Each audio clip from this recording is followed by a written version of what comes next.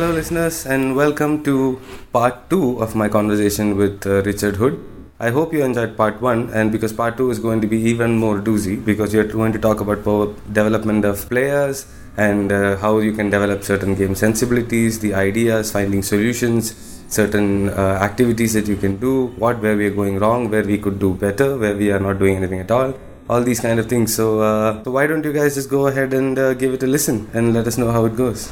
So we were talking about how you could identify players from different regions. Do you think now it's more homogenized? I assume not too much, but a little bit more homogenized. I think Mizo players are Mizo and Manipur. Exactly, that's what I was thinking. The Northeast ones are still different, but otherwise it's a little bit more homogenized in the sense that how they play. Would you agree with that statement, or if you do, is it a good thing or a bad thing, or is it just one of those things? I don't think right now we have the sort of, let's say, healthy game environment that's really needed. So I really don't have opinion in terms of what I've seen in the last few years. Because, everybody knows the obstacles that we see in these sub-junior national selections, which largely is one source of our national teams. And in this day and age, we still have open trials in India for U18, U15 squads. I think once the fixtures come out, then teams come to the ground with your complete kit and your own water bottle. Trials will start at 8 o'clock, which is the same for the sub-junior nationals and junior nationals as well. Now, this is what happens when you don't have a rampant youth system. Clubs are not watching other clubs for their signings next year. We need to pick up this player. We don't have a multi-tier, multi-age group structure locally in any of the cities. Where there's a healthy exchange of ideas. This team has tried with 3 defenders at the back, or watch this team play. They're really strong on the wings and things. We don't have any such local identities for this whole homogeneous or what we spoke about, this player coming from such region. And I think if you go to Japan, or if you go to even any of the local clubs and things, if you look at the fixture list, let's say if it's St. Anthony's versus St. Paul's in Bombay, had it been a proper organic game culture, we could have easily told, this game you can expect X, Y and Z. Because anybody who would have followed school football for 5-6 years knows this school coach adheres to these game values and game sensibilities and things, which we don't have now. And we won't see it over a period of 10 games. Of course, yeah. Having a very distinct and identity and culture is pretty much everything to football. Then you establish that over 30-40 game season for the kids, and then you trickle in coach education, then you teach them how to interpret sports science in a easily understood way, so that you have responsible training sessions and you manage your season properly. And stop making it so difficult for the youth teams to play. You have licensing nowadays, you have accreditation nowadays, whereas you have about, I think, 3,000 clubs in Japan now. 3,000 in each age group, as in there are multiple clubs you have clubs with multiple age groups, and you have about 3,000 of them. Okay. In Catalonia alone, I think there are about 2,500 clubs. How much is there in India? Is there an estimate? Is it possible to estimate? I think it's just about 150 or something that's licensed or accredited. But Catalonia has a population of 7 million. So you have to take that into context as well. And it's not like the Catalan district, that's the only sport they play. Yeah. They take their basketball really seriously, they take the handball very seriously, they take the tennis very seriously, they take the cycling very seriously. And you have similar scales of engagement in these sports as well.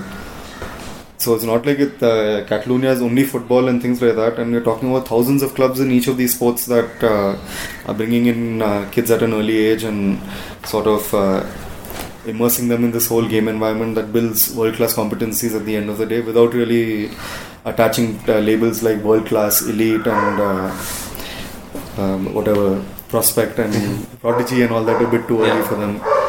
No, I was just bringing up that question because you think we are losing talent like this, leaking talents a little bit in a sense. We don't have, people get annoyed, like really annoyed when I say that we really don't have talent per se in the Asian or global context. Talent, let's say, the best 15-year-old in Japan and let's say the other countries are capable of, and what ours are capable of. I'm talking about, let's say, the top 1,000 talents in Japan at the age of 15. You take the top 1,000 in India. The difference between number 1 and number 999 in Japan will be far less than number 1 and 999 in India in terms of capability. So I mean, just in terms of that, I think losing out on talent again, it's so circumstantial. I mean, it's not really losing out to what, as in why wasn't he picked at an early age, what really happened. You have to really explore that. I don't think any club will pass up on a good talent, or any coach will. In Kerala, there's hardly any such scouting per se?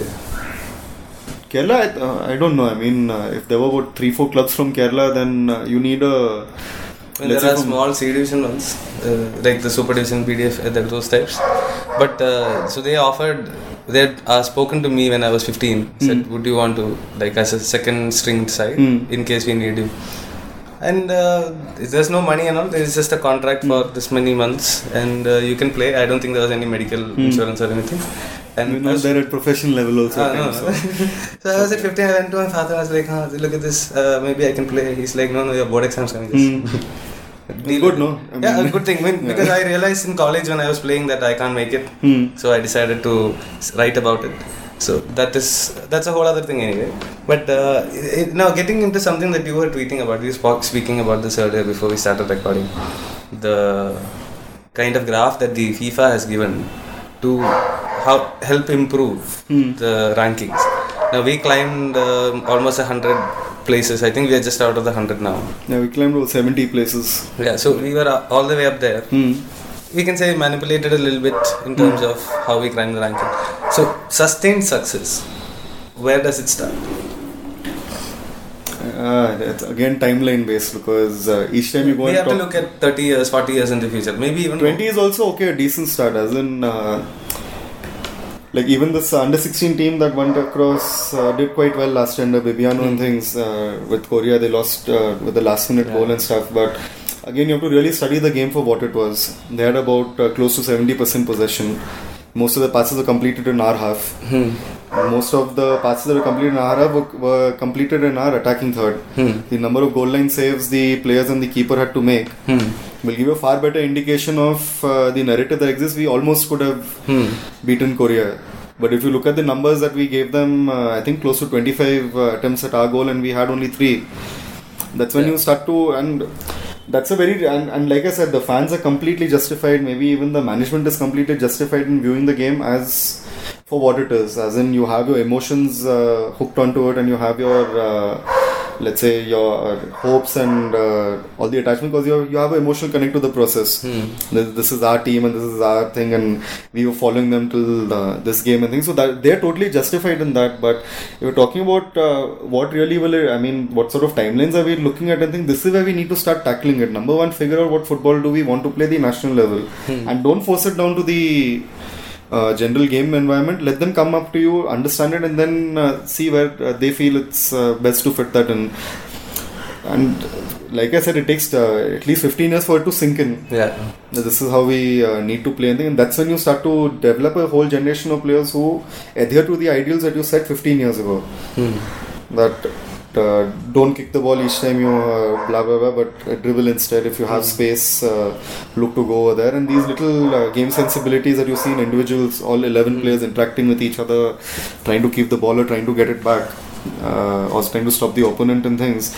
All of these are a result of all the instructions, all the interactions, all the game experiences that they've gathered, comes together at a national team level, and then it's sort of not manifested but sort of released over there at that level based on what the head coach wants to play. But to suddenly expect that we are 5 years away from playing in a certain way without any of these sensibilities trickling down to the game community, and I mean everybody in the game community, that could mean veterans to the grassroots, everything in between, unless it trickles down to there in terms of at least understanding it, maybe not adhering to it, but at least understanding it, then we won't be going anywhere. So if you're talking about timelines, 20 is reasonable, and talking about sustained success. So even if India got through to the World Cup under 17s and played this year, had we beaten Korea, we have to look at, is this going to be a trend that's going to happen every 2 years, which is something Korea, Japan, Iran, Saudi and the 5 regularly qualifying World Cup teams do it at the under 20 level, do it at the U23 level, do it at the U20 level, do it at the U16 level. Every 2 years, and they do it every 4 years at the senior level. So you need to have a 20-year legacy in terms of punching, or let's say fighting it out at that level till you see it at the senior level. But if your last 20 years of development history tells you that your junior teams haven't done this, since 2006 we haven't qualified for the under 19 tournament, under 23 you haven't ever featured in it, then probably that's the link that's going to be seen in the senior team. So again, as fans will have these expectations. They completely, like I said, they live on hope, as in they live on expectations that our team is the best and we can go as far as the fans' expectations go to. But from the technical side of things, when all of our education comes into it and all of our experience comes into it, we can't really give a projection in the absence of the past. That if we haven't done something in the last 20 years at the U16, U19 and U23 level, it's very likely that we won't do it at the senior level. And then if you look at the progressions in each tournament, finish last in group, finish last in group, finish last in group, you'll see the exact same trend in the U16, U19 qualifiers. If you haven't qualified, you'll see it in the qualifiers, and if you have qualified, you'll see it in the final rounds that you've usually finished dead last in the group and failed to progress. Okay, so now from the outside at least, it looks like the under-17 team that played the World Cup, and the ones immediately after got quite a lot of education or coaching, at least that bunch of players who were there in that camp. Do you think this is now a good time to earmark the start of the next? So you make sure that this happens for every single under-17, under-16 team comes. It's difficult, and see, if you look at the scores now, the sub-junior and junior nationals, as well as the I-League under-18, under-15s, or I think elite league and sub-junior league and things, whatever they've renamed it, you still get double-digit scores. If you're talking about this being top-of-the-line tournaments and things like that, we still get, let's say, embarrassing scorelines across many of these forums. The best thing to do would be the approach that the Koreans have taken. They really don't have the resources to have such an expansive game engagement model and things, so they trickled down to 10 teams that play each other over 4 legs, and they have some other playoffs that make it a 32 league season at the senior level. And I believe at the junior level it's similar up to the from the U19 level onwards, and then the entire responsibility is with the schools, similar with Japan. So if you go look at the Japanese structure, there are, like I said, those 2,000, 3,000 teams that are there. It includes the J-League teams, J-League 2 teams, J-League 3 teams and high school teams. And in many of the pre-qualifying rounds, it's the high school teams that are walking away with it. You have 40,000 people attending your inter-school matches over there. So just saying that from this batch, it might be a good time to sort of take it forward and things. You need to have a plan for where are you going to infuse all of this. So let's just say a Calcutta league that takes that establishes 15 teams that are going to compete at U6, U7, 9, 10, 11, 12 all the way up to U21 level. Another hyperlocal system in Mizoram, another hyperlocal system in Manipur or wherever. Let's say 10 cities you take and you have these, and under each age bracket you have 2-3 divisions. That's the volume we need to sort of seeing any of this go through. Then once the season is done, because over here there's a hurry to finish off everything. League, I think Kerala League was about, I think, a really short one. I think last season. 2 months or something? No, 2 weeks or something like that. Is that it? Yeah, I think so. Last year or year before last. I may be wrong, but there was something that was labelled a league, but it lasted about 2-3 weeks. That, I think. I'm not sure. Something like that. You can check it out. We'll have to double check, but by and large, I mean, if you're calling something a league single leg, 10 teams, let's say the Bangalore Super Division now, you decided champions of Bangalore over 10 matches. Or Calcutta, the champion of Calcutta, one time was like a crazy comparative. Even now, I mean, yeah, you can hear about it on Twitter. Yeah. And even the top 5 teams and stuff, East Bengal, Mohun Bagan didn't have a single easy game in the Calcutta League this season. And well attended and stuff, but to decide the Calcutta champions over 11 games or 12 games is not doing justice to the history of the game that prevails over there. Or even for that matter, Bombay League, what it was now, Goan League, what it was now. You start to disconnect the local game environment and you start to let's say deprioritize or reduce the sort of importance you place on certain engagement models, because that is what football is. It is engagement at the end of the day. So you reduce all these engagement models at the local level, at the community level, at the society level, at the school level. You start to see it in the highest level. So when people keep asking that maybe why aren't there so many fans coming in as they used to earlier, that's because you supporting your inter-ward team, you supporting your inter-village team would trickle down to you supporting the players from your inter-village team going on to play for the club teams like Salgaonkar and Dempo, and then NFL. And then the crowds would show up over there. That's how football works anywhere in the world. So let's just say, like the example of Di Maria. His first transfer was over, I think, 15 balls or something like that, at the age of 7, when Rosario Central wanted him. But he was already playing football for 4 years. There were people already going across and watching him. And his was one amongst 800 teams in that region, Rosario region and things. So unless you have game engagement from that point of view, so I mean, like the whole social point of football is that people come to the Suns for two reasons. One is that those people on the grounds are doing something that you could once do but cannot do anymore. That is why Maradona today goes and watches Messi on playing the World Cup, or let's say any of these ex-players, Eto'o showing up at a FC Barcelona game randomly when they show across and they show these celebrities, David Beckham going and watching Manchester United play and things. That is one connect of the game. And then the other bit is you once played it but could never do what they do, and you idolize these guys. Yeah. As in, let's say the core, 80% of the fans anywhere in the world come from this fragment. Like, you grew up playing the game, you have that experiential connect to the game. If Chetri has passed the ball 10 yards, you have done it sometime in your childhood or sometime last week playing a five-a-side game over here. So this experiential connect has to get back to what it was earlier. That is, like I said, the hyper-local systems where inter-ward tournaments, inter-village tournaments, 10 years back, if you looked at the back pages of the Goan newspaper, the amount of football fixtures that were there. Inter-ward, I didn't even know what a ward meant till I went to Goa, and then I realized, okay, it's this small block that they have a team for that also. And then you have a 15-year-old playing with a 32-year-old. You have a 12-year-old with a 48-year-old. This whole experiential connect, and it starts to reduce. Then you start to see it in the stands and things, because once that part of the population isn't really, they won't find the game attractive as such. And then you the minute going to the stadium and filling it up becomes a matter of choice and not a matter of habit, then the whole game community and the clubs should really be worried that when say, should I go to the game or should I go across and go for this wedding? 9 out of 10 times fans across the world will choose the game instead, and that's because of upbringing. No matter which club you played for locally or which school you played for. A Mallu guy who went correct on his wedding night to play football. Yeah, my honeymoon was for a coaching course. Like, my wedding was on the 5th of July. On the 6th there was this coaching course starting in Bombay.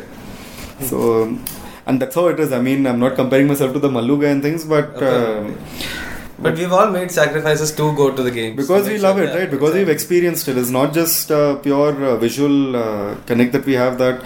And I'm not undermining the guys who have never played but love the game as much. Of course. But the larger game population are guys who have played at some level, who have experience hitting the ball 40 yards or scoring a goal. And they know what it feels like. Anything, I mean, watching what unfolds in front of you, either you've done it at that level, like I said, the top Maradona watching Messi with as much excitement as the guy next to him who's never really stepped onto a 11-a-side pitch but played 5-a-side all his life. Them feeling the same thing when Argentina scores a goal, or when let's say Manchester United scores a goal, when Martial does his own thing, is the experiential connect right from childhood to the time you enter the stadium gates and sit down over there. And that's what brings the fans back constantly. And that's why most of the clubs are successful in building a connect. You make yourself felt in regions where people are connecting and interacting with the game and things. And with people like you working in the AIFF who have such deep emotional connect to the game, where's that disconnect coming from? Because like you said, there are still small tournaments happening in different states. It's more of a matter of tweaking and getting it all together rather than restarting the whole structure. So where is the disconnect?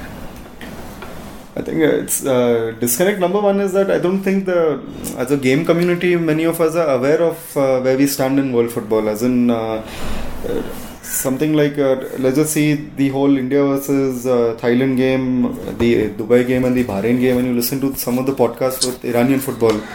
The goal beans and stuff. Goal Bezan and stuff. And these guys, I think they won 3-0 one of the games. But the fans calling in and these guys, whatever, the people speaking, they were absolutely furious because two players were irresponsible and got a yellow card and they won't feature in the next game. Nobody's talking about the 3 goals scored or any such thing. And I guess the awareness in terms of ours is a very, let's say, hyper positive fan community. And the ones who have even a slight tweak towards, guys, let's just question what has happened right now, or maybe it's not as good as that, you get hammered on Twitter or you just get labelled as a person who's not really in tune with this whole fervor that's happening right now. Because if the advertisement tells you that Indian football has arrived and some guy who's won the World Cup or somebody who's played in the UEFA Champions League comes on a tour with a delegation and stuff and tells you those, start muttering, sleeping giant, sleeping giant, sleeping giant. Then I've been in India for 4 days. There's lots of talent over here. And the third thing is that 1 billion people, and I cannot believe there is no talent here. There is some hidden talent here. So mathematically he's correct. Mathematically he's no, he's not. No, because there's no system here to build talent. Exactly, yeah. In the absence of environment, how can you even make these? Okay, so you've just opened my eyes. I always figured mathematically mathematically there's nothing related. I mean, it's all environment based, as in, like I said, everything is interaction and experience based in things. So we aren't giving kids any of that, let's say, the quality of interaction and experience to develop world class competencies. To even go and play at, let's say, third division Spain and stuff, it's not going to happen unless we are paying and getting these tours done for 2 years training, get to develop under Spanish pro license coaches and all of that, which is a massive business now. So there is none of that happening, and then we start to see that. So when you say that people with my sensibility, there are tons like that in the country. That guys who, let's say, direct the love for the game and love for the game in India through a very negative or perceptually negative point of view. That people keep thinking that these guys are pessimists, never see the good in anything and all of that. The labels that we get handed over, people start to level it against this foreigner who's come to India and told you that sleeping giant, 1 billion, hidden talent. That formula. We start to get compared to them. Then they'll be like, Pele came to India in 1997 and he said that India is such and such. Last week, some delegation from FIFA had come down, or a player who's won the Champions League and said these three things. Obviously, we'll start to look like the villains then. And when I think Mario Götze, I think there was a interview recently, and he said this exact same thing, that I look forward to a player coming down and playing for Borussia Dortmund because they have 1 billion people and there will be some talent in the country. Now for somebody like him, who's undergone, let's say, a very rich experience in terms of growing up with the game, he will never know what it takes to develop a talent. 9 out of 10 coaches at the highest level of the game don't know the neurology, the sociology, the cultural tangents of developing a talent. So they are usually the last people to ask about it. And even top class youth coaches, the ones who work at, let's say, all of your top clubs like the academies and things that you keep getting the list of Portugal and Sporting Portugal and Benfica and Barcelona and stuff, even they might be the last people to ask about what does it take to develop talent, because they have the best players funneling into the system and they have to guide them into becoming top notch. Then when you go and listen to all these guys who are sports scientists, the guys who are into sports neurology, the ones who are looking at this whole perception action loop, and there's such a rich world of expertise. I think there are more than I think a few hundred research papers that only talk about this whole neurology and skill development, any sport or any field of expertise that kick in. And that's when you start to see that maybe importing sound bites and tasty headline and stuff and scripting our ambitions on that is a very dangerous message to send across. Because even simple things like we've had about, I think, 30 plus MOUs in the last 10 years. Right, and each of these MOUs are based on. I was part of one with TFA when we had a tie-up with Sheffield United, and I was dead set that this is the way forward. As in, even I've gone through this whole thing of being Dutch obsessed. That is the best model, and Johan Cruyff and Barcelona and Ajax is what India needs, and if we have 10 more TFAs, it will work. Then going down to this whole MOU thing that everybody should sign a MOU, to now where I realize that thing, and the whole realization has come through accessing in many of these scientific journals in terms of what actual skill acquisition is, what skill development is, what sporting dexterity is, and all those things that or the tangents that connect to creating a world-class talent. And then you realize that these are probably the last things that we need, because these guys have dedicated their entire academic life to understanding talent, understanding competencies at the highest level of the world, and not one of them have linked it to general population. Larger the population, more talent coming through. Not one of them have linked it to facilities. There needs to be world-class stuff and blah blah blah. Not one of them, or some of them have linked it to coaching expertise, but 9 out of 10 would link it to the social and cultural sensibilities that dictate the benchmarks for a good player. So in India, a kid juggles the ball 10 times, they'll say Agla Messi or next Neymar. Whereas in Argentina and stuff, those kids are doing all sorts of things with the ball and it doesn't even feature on YouTube ever. But that's normal there. It's nothing worth highlighting and things. So it's nature or nurture? No, it's both. As in, nature gives you certain predispositions like height, muscle structure, speed, your perceptual skills, as in the quality of your vision and stuff. Nature gives you the predisposition to probably edge it out against certain guys. Nurture is what sort of crafts it. So maybe if you look at Luka Modric, who has a lot of natural predispositions going against him, it's his mental strength and how he interacted with the game that put him ahead. So something like, I think there's a book here, Performance Cortex to one of them. They're talking about the number of cones in the eyes being directly linked to people in hitting, being directly linked to success in hitting sports. Okay. Just the quality of the, how quickly can you pick up that information and process it. But that in the absence of nurture, facing that ball in the nets few thousand times and look at the lives of any Indian cricketer, they're more in the ground than in the classroom. As in Delhi school cricket at one time used to be ridiculously competitive. Even Chennai used to be really, really good. Santham, St. Bede's and all of these schools was really, really competitive. So you have your natural disposition, but that is no indicator of future success. You need to have this entire pathway where players can experience and interact with the game to capitalize on the natural dispositions, or if it's unnatural, then the players work against it and really fight it out and rough it out and come out on top against people who we keep labeling as naturally talented as such. So you need to have this whole comprehensive. That's and any exception, kid, right? I mean, Japan is now exporting more than 100 players across to Europe at various levels of B teams and reserve teams or third division teams. Indian player gets a trial, or there is a rumor that there's a potential trial and thing. You see the fervor behind that. India has arrived at the thing and we are attracting attention and this and that. And like, I'll give you an example. There was this kid, Victor Kotaski, had gone to Dinamo Zagreb to do my internship with them in 2017. They didn't qualify for the Under-17 World Cup. But the EU allows transfer of players across Europe from the age of 16. Yeah. You had this one kid who was captain of Dinamo Zagreb's Under-16 team. Came and met me, really good kid, and then the goalkeeper coach took me aside. He told me, he's leaving to Ajax next year. Like, what are you kidding? That 18-year-old rule is no EU. It's and he told me that the entire deal is eventually going to go into 2 million. The kid's going to get about, I think, 12,000 euros a month or something like that. 16, 17-year-old and stuff. Yeah. And they said this is probably the best keeper that has ever come out of Croatia in its history. This kid, like, eventually when he grows.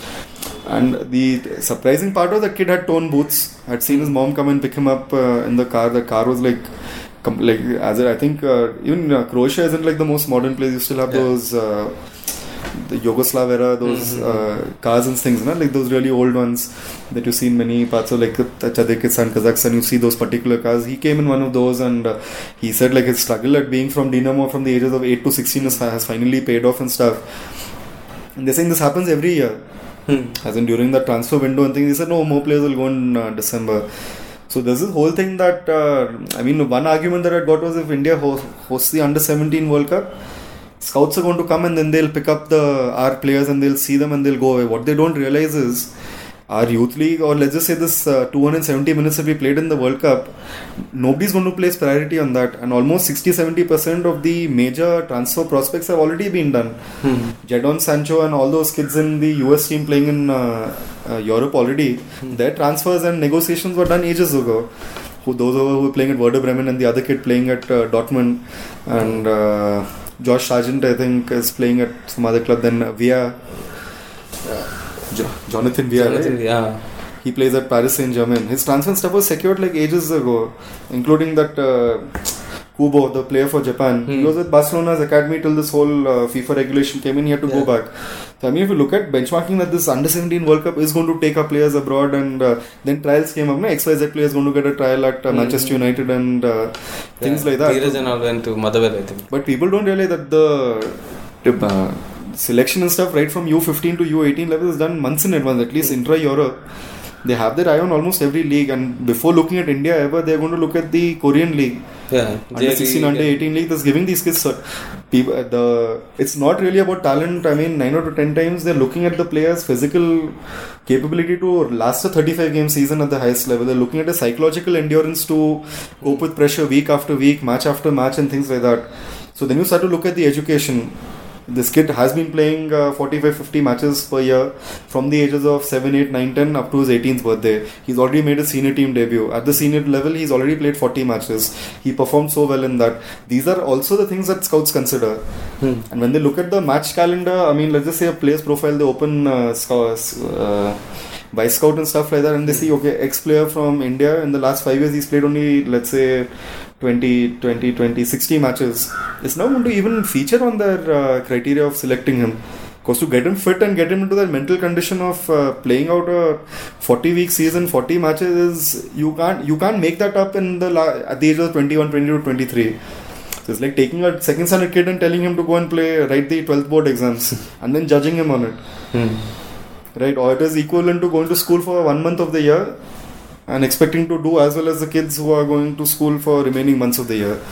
Unless your home education is extraordinary and things, but negating the remaining months of the school academic and still expecting them to do well, that is what's happening in the youth context. So obviously the guys who come over here and say all these things, 1 billion hidden talent and sleeping giant, they aren't aware of how comprehensive or how deep our youth structure is, or how comprehensive and how deep our top structure is. They're coming here to promote Bundesliga, La Liga, and probably Premier League and these other leagues. And they obviously have got a briefing that if you will get asked these questions because everybody has seen it, and they'll give you those answers that people want to hear. If they work hard for 5 years, India will definitely make it. If you establish 20 more academies, India will definitely make it. But all these people are talking completely in complete absence of the social context, the scientific context, the cultural context of what it takes to develop talent. And without that, you can talk for years then. I mean, 10-year project, this document and pathway, roadmap, strategy, all of these things. And But do you think it is at least changing for the better? I mean, it's my personal belief because people, you have these biases, right? As in, you decide what you want to measure as success and things. But I personally believe that unless it gets down to the local level where Bangalore has got multi-age group, multi-division structure, and let's just say from the 3rd division onwards, it automatically becomes a U20, U18, 4th division is U18, and so that all the guys with the big bellies and who smoke 5 minutes before kickoff and stuff, all of those guys are weeded away and they belong in the amateur and recreational realm. But now if you look at, go to Calcutta League, look at the lower divisions and stuff, you still have these guys who are in the 40s and playing for the various teams. So I think one is that the local FAs have to really start looking at what the game looks like at the local structure around the world. We need to become world class at the local level before we start to become world class because hitting those benchmarks are easy, like really good telecasting rights, great. You've got world class coaches on the sidelines, great. You've got GPS units on the players, very good. All of these things, fine. I mean, you're hitting those benchmarks is good, but when we start to look at what's happening in Manchester district, just go to their regional FA website, or go to Catalonia website, or go to Valencia website, or go to Paris district website of their regional FA like FIFA and Karnataka State Football Association, and go look at the amount of engagement that is there. The futsal league is some 16 divisions in Catalonia, and that's only adults. Futsal league goes down to the volume of activity that's going on that the state overlooks. Unless you're world class at that level, I really don't see it. Sense in asking the question, is there any improvement? Because improvement has to come from there to complement the highest level. The highest level having all these very visible and obvious improvements, you will get maybe let's say 20 to 30% positive effect, or you will maximize the potential that was always there. Right, and you give them this good guidance through their diet and guiding them through good sports science practices and stuff and good coaching and things, you will maximize the potential, which in the global context might only be 50% of what actual world class is. Yeah. But if you really want to sort of build your potential base itself, then you need to go down to the local level and then try and influence improvements over there. So that was the interview with Richard Hood, the end of part 2. Stay tuned for part 3. In the meantime, enjoy the game.